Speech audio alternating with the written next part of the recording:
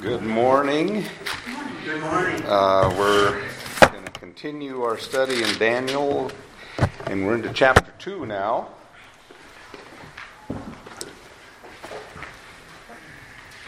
It's been 2 weeks. I missed last week. And so just our 4 young men have arrived in Babylon, not to their choosing. They're slaves now. They've left their home. They're more than likely from nobility, so they've lived a probably a pretty comfortable life back in Babylon. Teenagers. I don't know if teenagers back then were the same as teenagers today, but I'm assuming they had the same thoughts and dreams and aspirations. They had their whole life ahead of them. I remember when I was a teenager, the saying is, the world was my oyster. There was no end to what I thought I could accomplish. And as you grow older, reality sets in. But for these young men, reality came in the form of a king named Nebuchadnezzar. And it was a harsh awakening for them. Let's see here. Before we get started into this, I'd like to ask you, don't answer these out loud or not, just something to think about. What areas of your life do you find the most difficult to control? I like to be in control. Yes. I don't like other people controlling my life. I'm probably more independent, I don't know, just because of the growing up I had on a farm and that type of life. But then what would cause you the greatest unhappiness if you were to lose control of that? Perhaps unhappiness isn't the best word, but I'm thinking of Christopher Reeves. Do you remember him? Yes. Mm-hmm.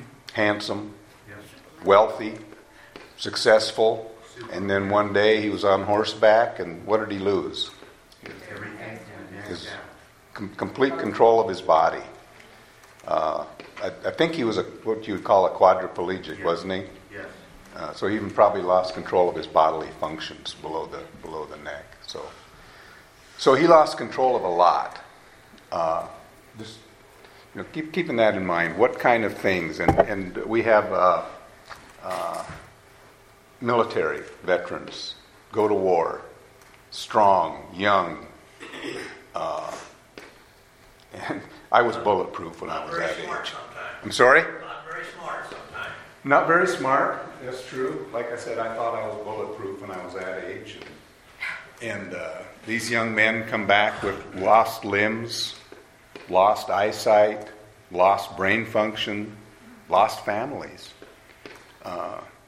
Daniel and his men, or his friends, lost everything they had and held dear to themselves. And they weren't alone. There was others that came with them. This is Psalm 137. It's just the first 4 verses of Psalm 137. We'll look at that closer when we get to Daniel chapter 9. But these were some of the exiles as well. No one knows who wrote it or exactly when. They believe it was written towards the end of the exile. But this is how they felt. They said, by the rivers of Babylon we sat and wept when we remember Zion. There on the poplars we hung our harps, for there our captors asked us for songs. Our tormentors demanded songs of joy. They said, sing one of the songs of Zion. And they said, how can we sing the songs of the Lord while we're in a foreign land? So there's others with Daniel. So when we're reading this, remember that there's a lot of other exiles there. Daniel is a representative of them. And for some reason, he has got resolve. He and his friends have strong resolve. They're not letting this loss cripple them. In fact, they're submitting it to God. Many of you will recognize this prayer. This is just the first verse of a prayer. It's become known as the Alcoholics Anonymous prayer. It was written before AA ever was even a concept. They adopted it. But grant me the serenity to accept the things I cannot change, and the courage to change the things I can, and the wisdom to know the difference. That's an extremely important prayer for us. Not just for alcoholics or drugs, addicts, just for us. Accept the things I cannot change, and the courage to change the things I can, and then most importantly, the wisdom to know the difference. Yeah, the things I cannot change, sometimes I'm just beating my head against a rock trying to change things, and God's standing back and just watching and saying, okay, when his head gets soft, maybe he'll quit. But Daniel and his friends apparently have learned this bit of wisdom, and they've learned what they accept and how to deal with it. Remember in the first chapter we asked, why did Daniel draw the line at the food and not the other things? Well, he recognized what he could change and what he couldn't change. He couldn't change the fact that he was at Babylonian University for foreign exiles, for slaves. He couldn't change that. But he could, with God's help, change the dietary, at least hold on to something from his heritage. That probably helped ground him a little bit. Just the fact that he had a little bit of control over what the surroundings were. And he didn't have the control. He gave it to God. God softened the heart of the master of the eunuchs and allowed Daniel to eat the diet that he wanted to eat. So, Daniel chapter 2, verses 1 through 13. It's a big chapter, but we're going to get through the whole chapter today, Lord willing. And the thing about Daniel that I like is each chapter is a short story. Have you noticed that? You could pull any chapter out of here and read it and come away with the big idea of that chapter. It helps to have the context of the other chapters. But so what we're going to do is we're going to take each chapter as a lesson and look for the big idea. We're not going to break it down into, and we could break each chapter down and we could stretch each chapter out for 2 or 3 Sundays. But what we want to do is look for the big idea in chapter 2. Anybody hazard a guess at what the big idea is going to be? I'm sorry? Nebuchadnezzar's dreams. That's the subject, yes. Yeah, when I say the big idea, I mean, what's our takeaway going to be? And it's the same takeaway that we get out of every chapter here, really. Supremacy of God. Huh? The supremacy of God. The supremacy of God. Is that what you were going to say, too? Oh, I was going to say the power of God. The power of God. The sovereignty of God. The wisdom of God. The omnipresence of God. God is supreme. Yes. To even show the weakness of man. Yeah, that too. Yep. Now, So, I'm sorry? how about the control of God? That's what we're talking about, the sovereignty of God here. Yes. Yeah. God is in control. Okay, that would be just a good bottom line. God is always in control. The more concise way of putting it. So, we're going to need some volunteers here to read. Here's the short one, 1 through 3. Can we get a... Okay, what's your name? Josh. Josh. Okay, Josh, would you read 1 through 3? In the 2nd year of the reign of Nebuchadnezzar had a dream. His spirit was troubled, and his sleep left him. Then the king commanded that the magicians, the enchanters, and the sorcerers, and the Chaldeans be summoned to tell the king his dreams. So they came in and stood before the king. And the king said to them, I had a dream, and my spirit is troubled to know the dream. Okay. First of all, the 2nd year of Nebuchadnezzar. Does that raise a flag for any of you? How long was Daniel and his friends in school? 3 years. 3 years. And in chapter 1, they graduated, right? With honors. Okay, we're back to that old thing again where the Babylonian reckoning versus the Jewish reckoning of when you become a king. Nebuchadnezzar was a co-regent under his father. At the time that he sacked Jerusalem, he was still under his father. He was not technically the king yet. But as far as the Jews were concerned, he was the king because he was the one who exercised complete authority over them. So the Jewish mind, he was the king. Babylonian reckoning, he only became the king when his father died. So there's no conflict here when we say the 2nd year of Nebuchadnezzar, yet these young lads have been in school for 3 years. One other thing I want to point out, it's going to come up in the slide later, but several weeks ago, I mentioned the use of the word Chaldeans, that Daniel is criticized for using Chaldeans as a group of soothsayers or astrologers. And I said it's probably to distinguish the Chaldeans from themselves. Well, that's not the case. It really, what the case is Chaldean in Babylonian or in Aramaic is what we call a homonym. Like the word can. I can do that. Or a can of peaches. Homonym. Same word, different meaning. Chaldean held two different meanings as well, probably because the Chaldean people were the most advanced astrologers in the world at that time. In fact, the rest of that area got their astrology based on the Chaldean astronomy.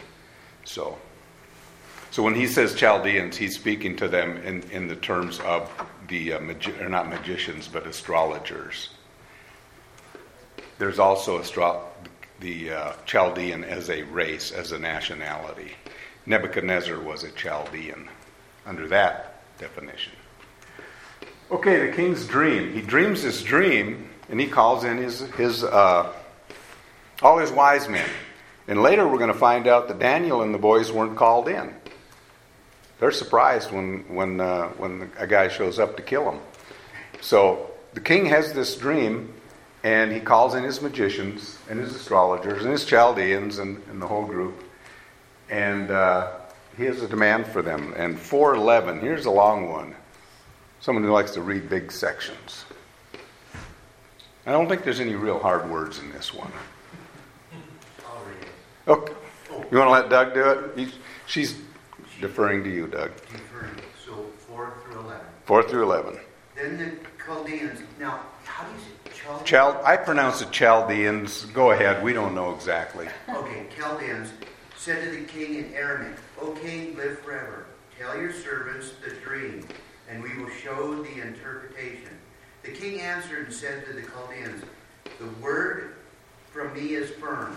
If you do not make known to me the dream and its interpretation, you shall be torn limb from limb, and your houses shall be laid in ruins. But if you show the dream and its interpretation, you shall receive from me gifts and rewards and great honor. Therefore, show me the dream and its interpretation. They answered a second time and said, let the king tell his servants the dream, and we will show its interpretation. The king answered and said, I know with certainty that you are trying to gain time, because you see that the word from me is firm.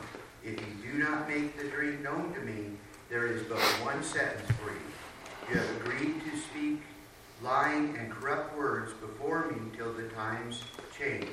Therefore, tell me the dream, and I shall know that you can show me its interpretation.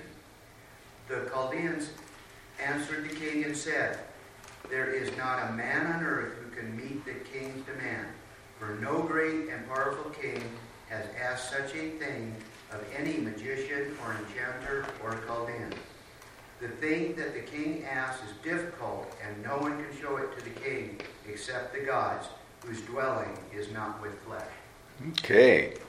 So, he could use a little sensitivity training here, couldn't he? You got two choices. I'll tear you limb from limb, or I'll give you great rewards. Nothing in between here. As Samuel pointed out last week in his school, it wasn't a pass-fail. Well, it was a pass-fail. You pass, you're good. You fail, you're dead. Tough guy to deal with. This is not something Dale Carnegie would have approved of. So, interesting point here is verse 4. The Chaldeans spoke to the king in Aramaic, and that's where Daniel switches from Hebrew to Aramaic. And he writes from here on through chapter 7, verse 28, I believe, is the last verse in chapter 7. It's all written in Aramaic. And then he switches back to Hebrew. There's a lot of debate and discussion over to why that is. I think it could be because when he's writing in Aramaic, he's speaking mostly of worldly things, Nebuchadnezzar. It's all things that are affecting the world in that region at that point in time. I don't know. I'm not. It's some sort of device he used. We'll have to figure it out later.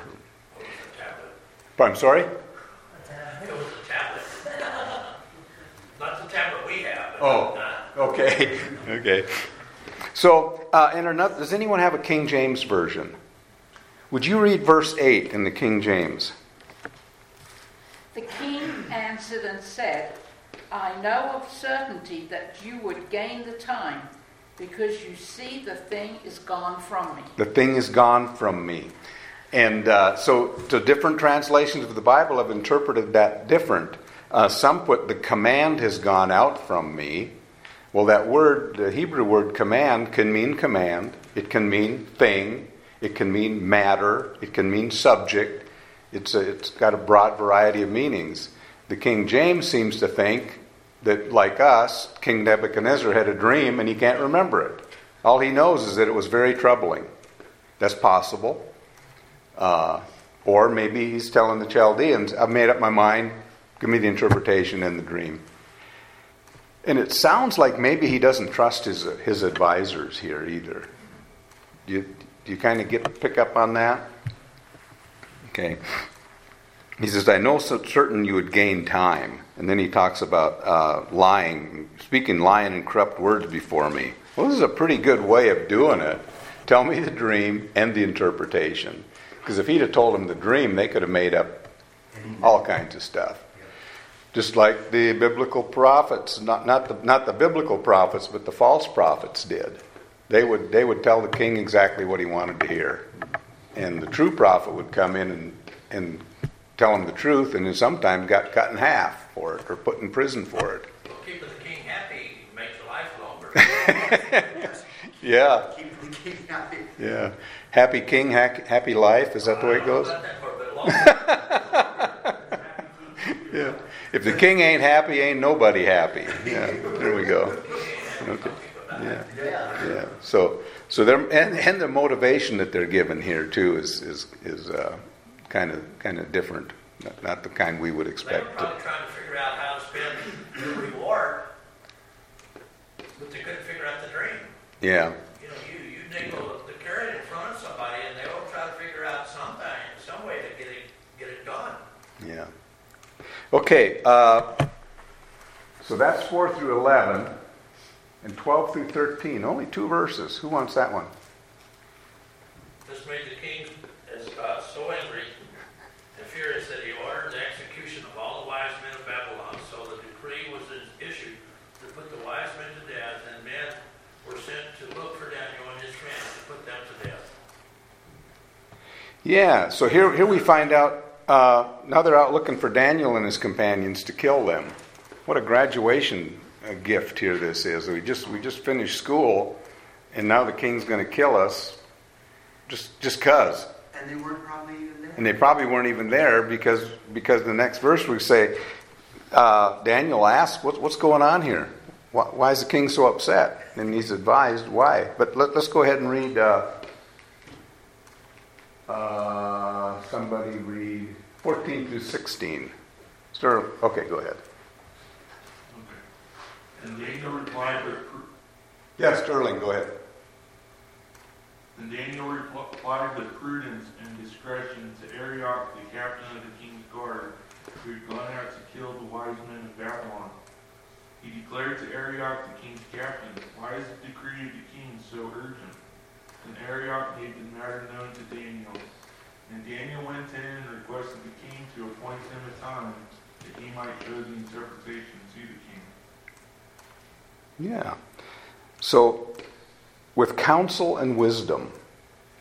Now, counsel also can mean prudence, the word there. Prudence. With prudence and wisdom. Where do you suppose he got this? I'm sorry? From God. Yeah, Daniel is a very spiritual man, very godly man, prayerful man. This stuff just doesn't come out of textbooks. This is with his relationship with God, And given his situation, it just reminds me of, or humbles me to think how humble Daniel is in his situation, and how bitter I would probably be given the same situation, plucked out of my home, away from my family, made a slave, and now with prudence and wisdom. The captain of the guard, the word there is probably executioner. He's probably the captain of or he is an executioner. That's his job. He's skilled at taking heads off. And he's out to seek and kill all the wise men. So Arioch made the decision known to Daniel. So apparently Daniel and his friends weren't consulted in this. They were probably considered, the new guys, the new kids. They just finished school. I need the pros in here, so he got the professionals in, but nevertheless, even though they weren't part of it, their heads on the block like everyone else's, like the rest of their group. I don't know what he's going to do, how he's going to replace them, because he's going to need a whole new cabinet, right? It's like when Reagan fired the air traffic controllers. They're gone, and they weren't eligible for their job back. They didn't lose their head, but they didn't get their jobs back at all. He had to train a whole new bunch of air traffic controllers. Well, the king's going to have to do the same, but it doesn't seem to matter to him. Go ahead. I think, just an interpretation or whatever you want, there was probably a whole bunch in training for those positions to be, That might be, yeah. You see what I'm saying? Yeah. The wise men were here, and the students were down here getting ready to be part of that group. Yeah. And so the king, we're talking the king had hundreds of thousands of people under him. So probably a group was changed. So if one went away, he'd go, it's your turn. and who'd be standing in line for that job? That's my question. Yeah. Okay. Daniel's prayer, 17 through 19. Daniel went to his house and informed his friends Hananiah, Mishael, and Azariah about the matter, so that they might request compassion from the God of heaven concerning his mystery, so that Daniel and his friends would not be destroyed with the rest of the wise men of Babylon. Then the mystery was revealed to Daniel in a night vision, and Daniel blessed the Lord, the God of heaven. Yeah, it's interesting here that the king gave him time to go. The guard, the executioner, was at his door, ready to take their heads. So again, God apparently intervened and gave them a stay of execution, as it were, and gave them time. And so what's the first thing Daniel does after he's given time? Goes to his companions and he says, we need to pray about this. And I don't think it was a desperation for Daniel. He had so much faith that he knew his God was going to answer the prayer. And he probably, like remember Mordecai's advice to Esther? How do you know that you weren't put here but for a time like this? You might have been placed here just for this particular purpose. And I think Daniel probably had that insight too. He thought, okay, now I know why I'm here. We still have to remember how young he was. If he went there as a teenager, let's say 18 years old, he's only 21, 22 at this time. He would not be considered a wise man at that. Did you see what I'm saying? That's true. He just got trained. He would not be considered a wise man. He was a wise man in training. Yeah, it's true. He's still probably in apprenticeship. Samuel? Can I suggest something? Daniel was known to the court because nobody lets a second-tier lackey go and speak in front of the king, right? I'm sorry? No one lets a second-tier lackey speak in front of the king. Yeah. And so you have, let's say the translation is correct, the king of God, so the head of the security department, knows Daniel to the point whereby he has enough faith in Daniel that rather than instantly chop his head off upon sight, which would have been his instructions, he relays the message knowing that he may be the only person in the kingdom that can decipher this. And so I would suggest that the reason he wasn't called up in the middle of the night was simply there was a level of jealousy amongst the old guard that said, well, if we grab this young Hebrew boy and bring him along with us, guess what's going to happen? He's going to get money. Possible. So they went by themselves and lost their heads for it. Because the only way that he gets to speak to the king is if the king had already known him. You don't just bring some guy in off the street and put him in front of the king. Yeah. Even if he was going through University of Chaldea. Right. Yeah, we can only speculate as to why he wasn't. I mean, that would be custom in modern world, too. Yeah, we can only speculate as to why he wasn't, why his friends weren't called. But what we can know is that that when he was called, he did the right thing and he went to pray. God set him apart. God set him apart. And because God set him apart, it was almost like God's Shekinah was on him. So everybody may not have known him, but they knew of him. So there was a level of respect there where it gave him the grace and That's to do this. Yeah, and if you read this here, so Daniel went in and asked the king to give him time. Not anybody can just walk up to the king.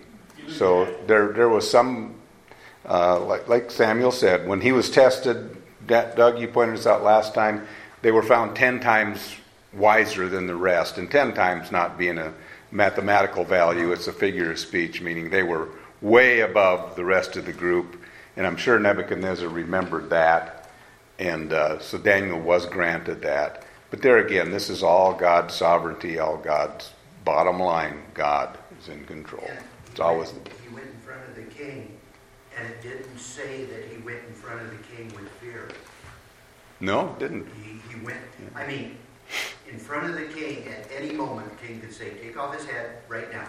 And it doesn't say that Daniel was in any way afraid of going before the king. Was it an Aramaic king that Esther went in front of? I don't remember. I don't think so. I think it was one of the Persian kings, yeah. But and the kings had softened up a little bit by the time the Persians got there too.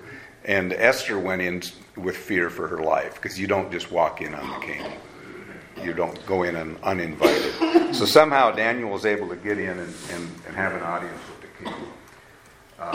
Daniel praises God. 20 and 23, 20 through 23. Miller.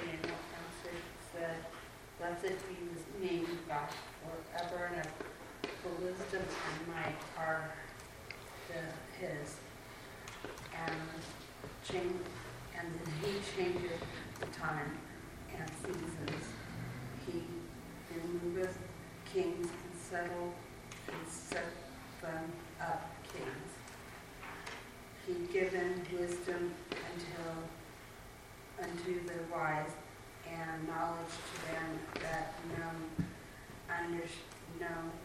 understand it. He revealeth the deep and secret thing.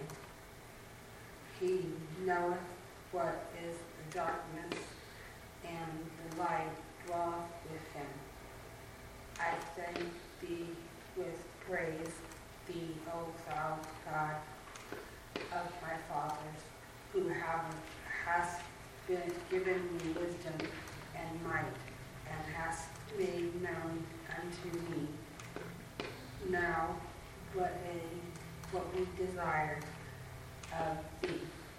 For thou hast now made known unto us the king's matter. Yes. Yeah. And there again, that word demand, the King James translated it matter. It's the same word before where he says the matter is gone from me. So it can go either way. So whether he forgot the dream or whether he's using this as a test, we don't know. We can guess. But listen to this. Blessed be the name of God. He removes kings and raises up kings. Now, we don't have a king, but we have a president. And I get really upset when my guy doesn't win. But it's not my guy. God puts the person in charge. And someone much wiser than me once said, we get the leadership we deserve. Boy, that's a slap in the face, isn't it, sometimes? But anyway, moving on. Let's not get political here. For you have made known to us the king's matter. Mishael Look at and how close those 4 men were. yeah. In complete harmony, and they thought alike. They were all, very godly. And so it's almost like Daniel saying, it's not me. God isn't just giving it to me. Yeah. He's giving it to us. Again, the humility of Daniel here. Yes. Yeah. He gives wisdom to who? The wise. Wow. The wise need wisdom? He gives knowledge to those who have understanding. So we can choose to be ignorant, or we can seek God, and as He gives us wisdom and we accept His wisdom, it will increase and increase and increase. He reveals the deep and secret things. He knows what's in the darkness, the light. I'm not going to, like I said, we could break these down into, and we could spend the whole day on that, but we need to get to the bottom line here.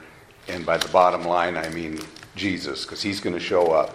I've heard pastors say this. There's a line that runs through the Scripture, and it's Jesus. He starts in Genesis chapter 1, verse 1. Jesus is there in the beginning, just like John says, in the beginning God, or in the beginning God in Genesis. In the beginning was the Word, and we know that Word was Jesus. So we're gonna meet Him again, right then in this chapter. Then we want to go to 24. Oh, that was the Hananim Chaldeans. 24. Quick. Okay, Daniel's gives God the glory. 24 through 30, verse 24 chapter. If someone would. Melody, you've been trying to get in here. Okay, go ahead. Therefore Daniel went in unto Arioch, whom the king had ordained to destroy the wise men of Babylon. He went and said thus unto him, Destroy not the wise men of Babylon, bring me in before the king, and I will show unto the king the interpretation. Then Arioch brought in Daniel before the king in haste, and said unto him, I have found a man of the captives of Judah, that will make known unto the king the interpretation. The king answered and said to Daniel, whose name was Belteshazzar, Art thou able to make known unto me the dream which I have seen, and the interpretation thereof? Daniel answered in the presence of the king and said, The secret which the king hath demanded cannot the wise men, the astrologers, the magicians, the soothsayers show unto the king? But there is a God in heaven that revealeth secrets, and maketh known to the king Nebuchadnezzar what shall be in the latter days. Thy dream and the visions of thy head upon thy bed are these. As for thee, O king, thy thoughts came into thy mind upon thy bed, what should come to pass hereafter? And he that revealeth secrets maketh known to thee what shall come to pass.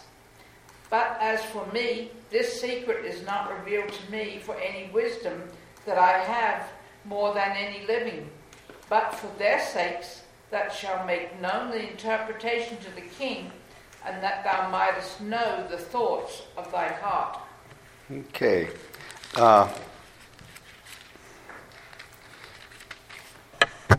Notice how Daniel presents this to the king. He makes it very, very clear that it's not him. I don't have anything here to bring to the table. This was revealed not because of my wisdom, but really because God wants you to know the interpretation. So this dream that Nebuchadnezzar had isn't just a random dream. There's real significance here. We've started out Daniel chapter 1 as narrative, and we've jumped right into prophecy now. Chapter 2 begins a section on prophecy. And even the chapters that seem to be just plain narrative have a prophetic message in them. But this one definitely has a prophetic message, and it's something God wants Nebuchadnezzar to know. So he reveals the dream to Daniel, and he didn't give it to the wise men. It's very important that the king knows that this interpretation is from the God of heaven. The God that Nebuchadnezzar, remember, he believes that he defeated this God when he took Jerusalem. That's why he stole or sacked the temple and took articles from the temple, worship articles, not just things of decorative value, but he took articles of worship that the Jews used to worship their God, and he took them and put them in front of his God, saying, my God is the more important, more superior God. Daniel's letting him know that he doesn't come right out and say it, but he says, your God couldn't do this. I got the interpretation from my God. Daniel could have rubbed it in a little bit harder than that, but he didn't. He just very subtly said, this is from the God of heaven. Daniel relays the dream, 31 through 35. Got a volunteer? I'm sorry, what's your name? Alyssa. You saw, O king, and behold, a great image. This image, mighty and of exceeding brightness, stood before you, and its appearance was frightening. The head of this image was of fine gold, its chest and arms of silver, its middle and thighs of bronze, its legs of iron, its feet partly of iron and partly of clay. As you looked, a stone was cut out by no human hand, and it struck the image on its feet of iron and clay, and broke them in pieces. Then the iron, the clay, the bronze, the silver, and the gold all together were broken in pieces, and became like the chaff of the summer threshing floors, and the wind carried them away, so that not a trace of them could be found. But the stone that stuck the image became a great mountain and filled the whole earth. Okay, thank you, Alyssa. We're not going to comment here. We're just going to move on to the next section and we'll comment on it all together. 36 through 45. And I'm sorry, your name is? Malachi. I'll try to remember your names. I'm really bad at that. Malachi, go ahead. This was a dream.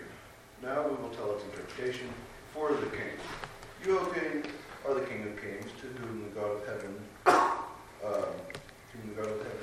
has given the kingdom, power, strength, and the glory, and wherever the sons of men dwell, or the beasts of the field, or the birds of the sky, he has given them into your hand, and has caused you to rule over them.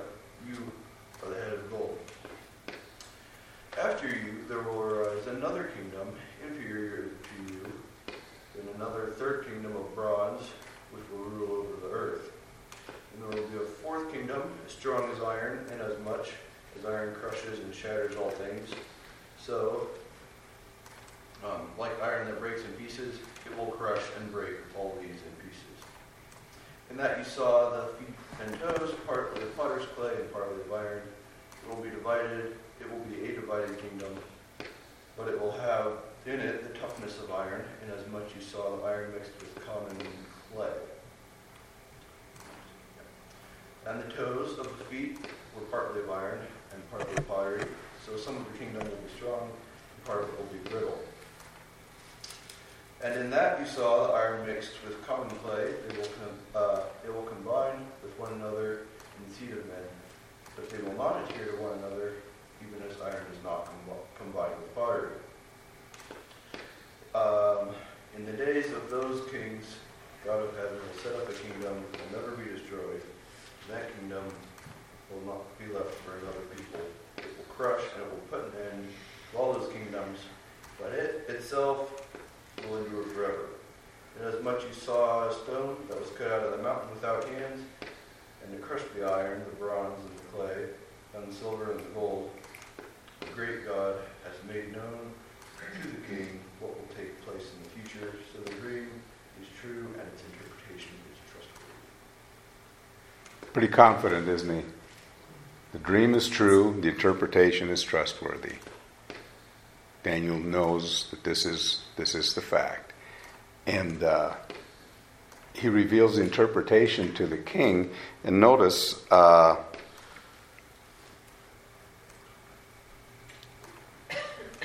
Okay, sorry. Okay, verse 37. You, O king, are a king of kings. Now, didn't Nebuchadnezzar adopt that title for himself? Do you think that's probably where he got it? Do you think Nebuchadnezzar, because Nebuchadnezzar did declare himself to be the king of kings, and he gets humbled in chapter 4. And we don't know if he really got humbled there either, but he seems to get humbled in this chapter as well, but we know that he goes on to do some pretty weird stuff, put it that way. Okay, you, O king, are the king of kings, for the God of heaven has given you a kingdom, power, strength, and glory. For the God of heaven has given you this kingdom. He's very direct. He's not holding back. He's preaching the word here. He's not soft selling it. Now this one is wherever the children of men dwell. Wherever the children of men dwell, or the beasts of the field and the birds of heaven, he has given them into your hand, and he has made you ruler over them all. You are this head of gold. What do you think Nebuchadnezzar takes away from this entire interpretation? How great he is. Yeah, I think so. In the end, he falls down and we'll get there, but he falls down and he praises Daniel. He praises the God of heaven. In the next chapter, he builds an altar or a figure to himself, an idol to himself, the head of gold. But then Daniel goes on to describe these other kingdoms that come up. He only names one kingdom here, right? Which is the Babylonian kingdom. We know from history who the other kingdoms are. But let's continue, and then we'll go back and we'll look at this in sections. God is glorified through Daniel 46 through 47. Pastor. Then King Nebuchadnezzar fell upon his face and paid homage to Daniel, and commanded that an offering and incense be offered up to him. The king answered and said to Daniel, Truly your God is God of gods and Lord of kings, and a revealer of mysteries, for you have been able to reveal this mystery. Sounds like Nebuchadnezzar gets the point. And then again we read the next chapter and we think, well, just like 9/11, it didn't last long. We got all patriotic and were waving flags for about a week, and then a week later, flags came down, back to work. Go ahead, Pastor. I think the difference between chapter 2 and chapter 4 is actually quite stark. Because in chapter 2, you have Daniel, it's almost like a third-person perspective. Mm-hmm. And you have the wise men, Daniel and his 3 friends, who are addressing this. And Nebuchadnezzar comes to an understanding, a little bit of an understanding, but he addresses them as your God. Yeah, that's true. When we get to chapter 4, though, Nebuchadnezzar, it's a first person. He writes from his perspective. It's almost like he has Daniel inscribing this on his behalf, as like an amanuensis would be in the New Testament. But here, or in chapter 4, he actually states, and he doesn't call him Daniel's God anymore. Now it's my God. Yeah. I think he truly does come to a point where he recognizes the one true God and worships him accordingly. I mean, he even says, I look to heaven, my reason returned unto me. Yeah, that's true. He does. Yeah, and it does appear that he wrote the majority of that chapter, which is interesting. The only chapter, actually, that appears in that manner. Yeah. Because the other ones are not written in that format. Daniel, the book of Daniel is a very interesting and different from all other books in the Bible. And you're right. I didn't really even notice that. Your God is the God of heavens. And the other part of this is he fell on his face before Daniel. And someone read it, he honored Daniel. So he still hasn't gotten the complete picture here. But let's move on to... I'm going the wrong way. God blesses Daniel. 48 and verse 48 and 49. Then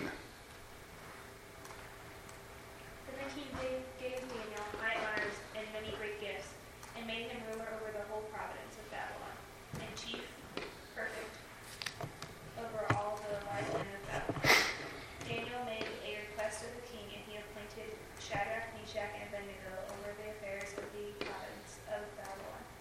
Daniel remained at the king's court.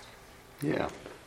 So Daniel, the king promoted Daniel. He kept his word, and apparently he ceased his destruction of the soothsayers and the magicians and the Chaldeans, and he made him ruler over the whole province of Babylon. So, from a slave to ruler, the comparisons to him and Joseph here are really striking. And Daniel petitions that his friends, he doesn't forget his friends here either. He didn't forget God, and he didn't forget his friends. So he petitions and has his friends. Apparently Daniel has this audience with the king by himself. The three friends are not there, but Daniel doesn't forget them. He mentions them, and how he did that we don't know. But let's take a look here. This statue, it's a striking statue. It has a head made of pure gold. Daniel identifies that as Babylon. He does not identify the chest of silvers. He just says another kingdom will come after you, a kingdom inferior to yours. The belly and thighs of bronze, another will come after that, and then another one after that, the legs of iron. And then he ends it with this feet of iron and baked clay, or ceramic clay. Many different words used here. There's even one version says wet clay. I don't know where they came up with that. But nevertheless, it's iron and clay, and we know that iron and clay doesn't not mix. So, we know from this chapter right here that head of gold is Babylon. Look how long Babylon lasted. It was the most powerful kingdom on earth, and it lasted 79 years. Is that what it comes to? I think 79 years, if you do the math. Not a very long-lasting kingdom. Flash in the pan, as we say. Now, the next one we know from history was the Medo-Persian Empire, 539 to 330. This one lasted almost 100 years. It was an inferior kingdom. 200 years, sorry. Thank you. Lasted almost 200 years. Lasted a little longer. It wasn't as powerful because it was split, the Medo-Persian. I don't know how the Medes and the Persians got together exactly, but they formed an alliance. And when they took Babylon, they were co-conspirators in that event and co-powers. Persia being the more dominant of the two, which we'll learn later. The belly and thighs of bronze, Greece. Now this one lasted quite a while, nearly 300 years, about 270 years, 260 years. And then the legs of iron, Rome, 63 BC to 476. And now that's where Rome, and I used 476 because that was where Rome ceased to be a world power. They were still a kingdom, but they were no longer a dominant world power anymore. They just Rome never really fell. It just sort of melted away slowly. Imploded. Pardon? It imploded. It imploded, yeah. From within, they weren't taken over by a foreign. Right. The final blow was when they were very weak and very small. Turkey sort of took over them. But like you said, it wasn't a military conquest. It was just, if you can't beat them, join them. So Rome just gave up, and got in the thing.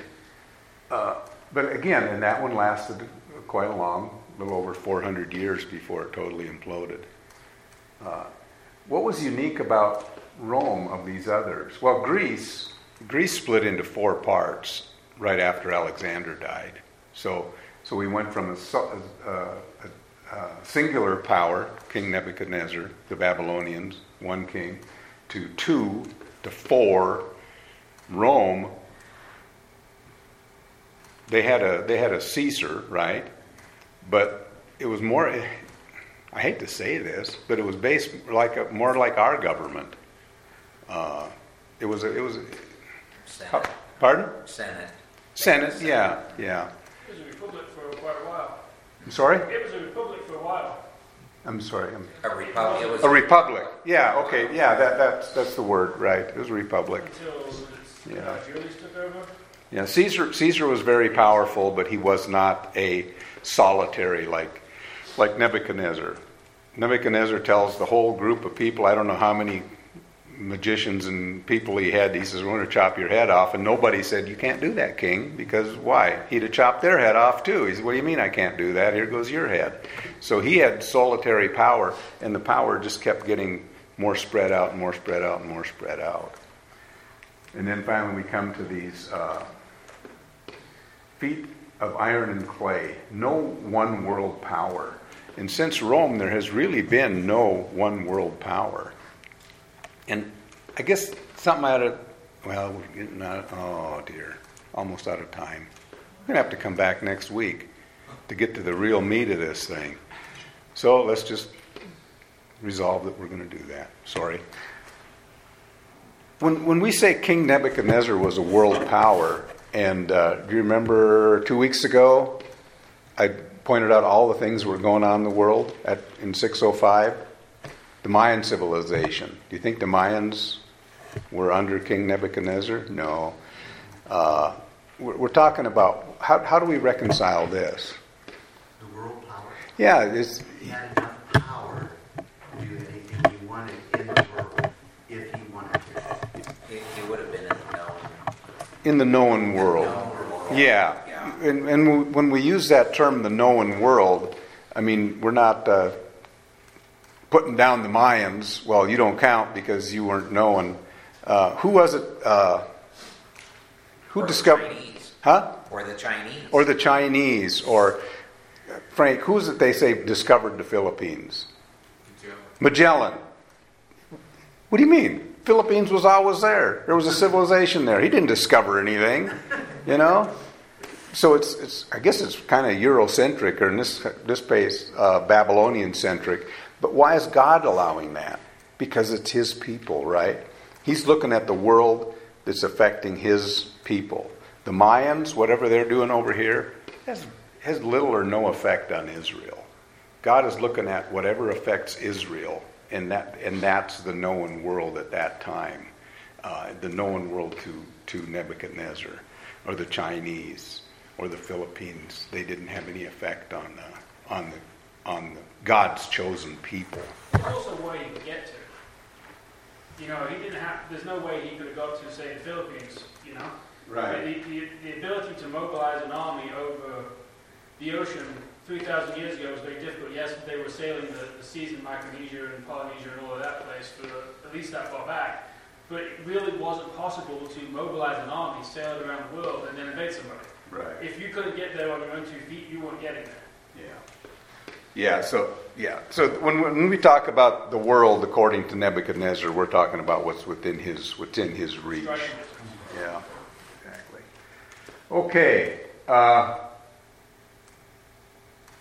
we'll do this and then we're going to stop and finish it up next week. The deterioration of the image. We notice that the quality of each metal diminishes. We notice that even the specific gravity of each material here gets lower. And then the position each metal holds in the image, and the division of sovereignty, as we mentioned already, spreads out. And this is the Babylonian Empire in the time of Nebuchadnezzar. The Persian Empire, you see how it grew under the Greeks, although split into 4 parts, and then when Rome dominated it, it spread even further.